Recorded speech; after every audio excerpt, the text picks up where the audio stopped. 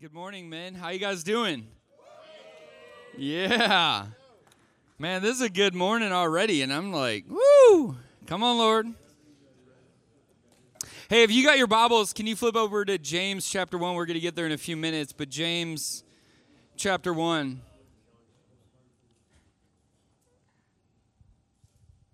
In John, as you're flipping there, in John chapter 6, verse 63, it says, "It is the Spirit who gives life. The flesh produces or profits nothing. The words that I have spoken to you are spirit and life." How many of you guys know that there are a big difference between the words that God says and the words that we say? I have a lot of what I think are really profound things, but one small word from God surpasses every word I could ever say. It baffles me how people try to live their lives on their own, apart from the wisdom that God has. Because I think God's got a lot of really good things to say.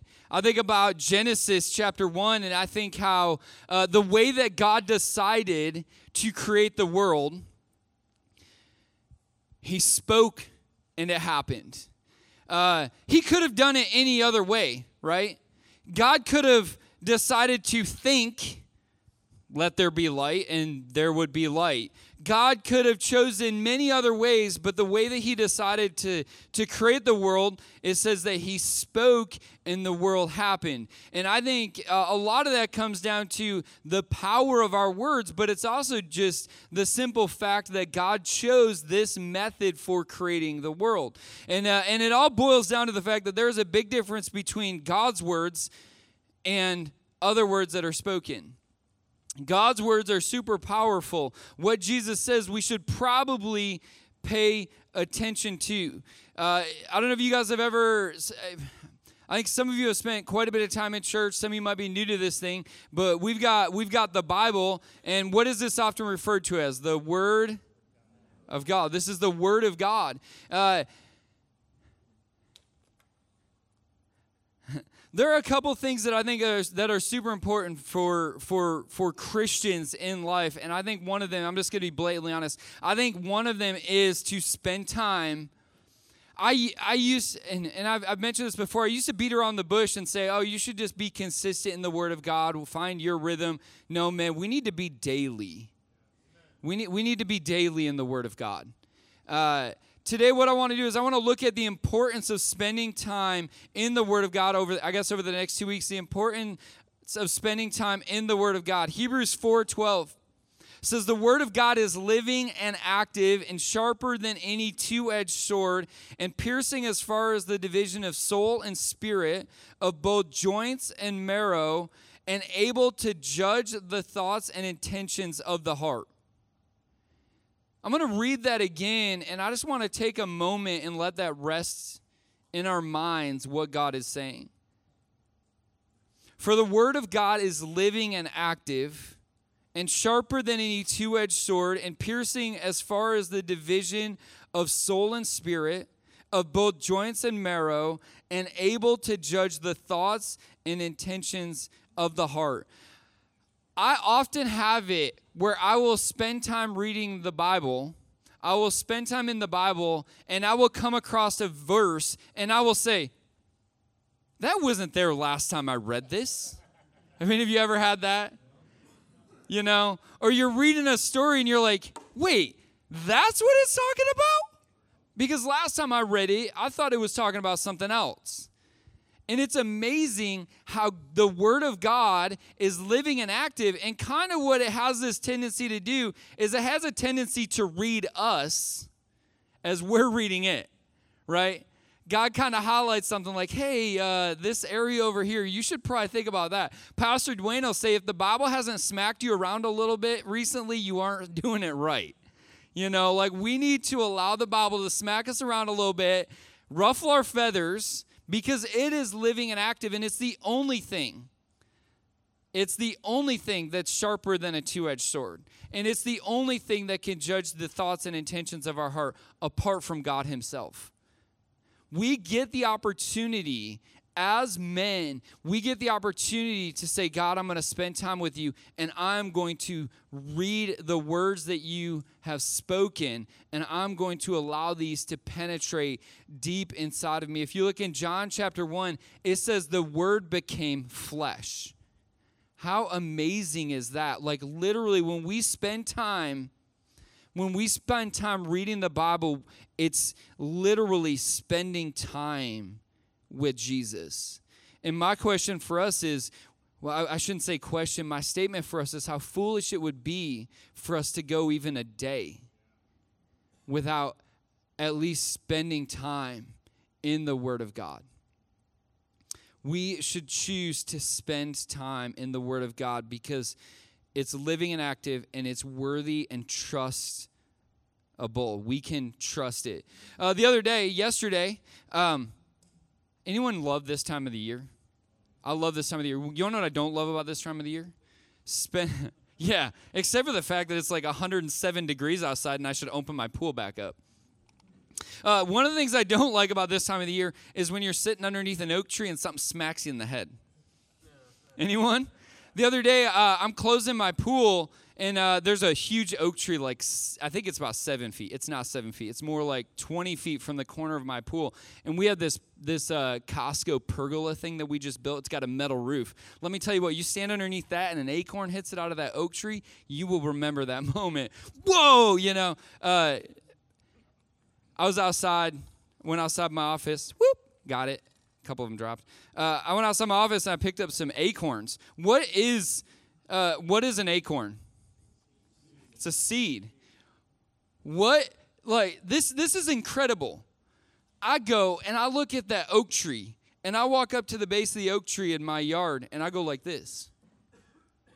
And if I'm standing right underneath it, it seems like it's higher than anything. I'm looking up there. I think my oak tree's probably about 75 to 85 feet tall. Haven't gotten a tape out to measure it recently. That's a big tree. That tree's been there for 50, 60 years maybe. I don't know, 20, 30 years. I don't know. It's been there longer than 20 years because it was big when I moved in, and we moved in 14 years ago or so. So that tree's been there for probably 30, 40 years, maybe even a little bit longer. And it's amazing to think that whole tree, everything it takes to make that tree is in this tiny little thing. In Genesis, it's so cool that it talks about seed-bearing plant, and it says it will produce of its own kind. And it's the fact that an oak tree that is mammoth produces this little thing, and if I take this and I go find some nice fertile ground and I shove it in that ground, this acorn will begin to produce an oak tree. And if I give it water and nutrients and time, eventually I'll have a massive oak tree, all because of this. I firmly believe that the Word of God is like this. The Word of God is a seed that we get the opportunity to continually plant inside of our hearts over and over again. There are moments when you might read your Bible and it might blow your mind. Those are incredible moments. When you're reading something, anyone ever had one of those moments where you're reading the Bible and it just jumps off the page, something springs to life in your heart, and this is an incredible moment. There might be times when you read your Bible and you're like, you want to know what? I don't know if I immediately feel the effects of this at this moment. Can I tell you something? Even if you don't feel that, what are you planting? Seeds. Even in those moments, it's still amazingly powerful to spend time in the Word of God. I've seen so many people neglect spending time in the Word of God because they don't feel the immediate effects. I could skip today. It's okay. How about this one? I'm too busy today. I used to use that one on Tuesday mornings. No. We are never too busy. I forgot my Bible, or I'm going on a vacation. It'll be okay. I'll take a vacation from my relationship with the Lord. Men, we need to spend time in the Word of God. In Matthew chapter 13, I referenced this story last week. I wanted to kind of go through it today a little bit. It says, starting in verse 1, Matthew chapter 13. That day Jesus went out of the house and was sitting by the sea, and a large crowd gathered to him. So he got into a boat and sat down, and the whole crowd was standing on the beach. And he spoke many things to them in parables, saying, Behold, the sower went out to sow. And as he sowed, some seed fell beside the road, and the birds came and ate it up. Others fell on the rocky places where they did not have much soil, and immediately they sprang up, because they had no depth of soil. But when the sun had risen, they were scorched, and because they had no root, they withered away. Others fell among the thorns, and the thorns came up and choked them out. And others fell on good soil and yielded a crop, some 100, some 60, and some 30. He who has ears, let him hear. If you jump down to verse 18, it goes to the explanation. I'm just going to jump right into it. It says, Hear then the parable of the sower. When anyone hears the word of God, or the word of the kingdom, so what are we talking about? We're talking about the Bible. We're talking about seeds that can be sown. This is what it's talking about. Anyone who hears the word of the kingdom and does not understand it, the evil one comes and snatches away what has been sown in his heart. This is the one whom the seed was sown beside the road. The one whom the seed was sown on the rocky places, this is the man who hears the word, immediately receives it with joy, yet has no firm root in himself. But it is only temporary. And when affliction or persecution arises because of the word, immediately he falls away. And the one whom seed sown among the thorns, this is the man who hears the word, and the worry of the world and the deceitfulness of wealth choke the word, and it becomes unfruitful. Man, this is who we are. It's coming up right here. It says, and the one whom the seed was sown on good soil, say, that's me. This is the man who hears the word and understands it, who indeed bears fruit and brings forth some 100-fold, some 60, and some 30. Men, we need to make sure that we are the good soil that seed is sown into. We need to prepare our hearts in a way that we can receive the word that God's speaking to us. And we need to do it daily. We need to spend that time daily. So let's get to James 1:22 and through 26. I had you flip there when you got open. I'm gonna because of time, I'm going to read this, and I'm going to flip over to table discussion. James 1:22, it says, but be doers of the word. Everyone say, be doers. And not only hearers, deceiving yourself.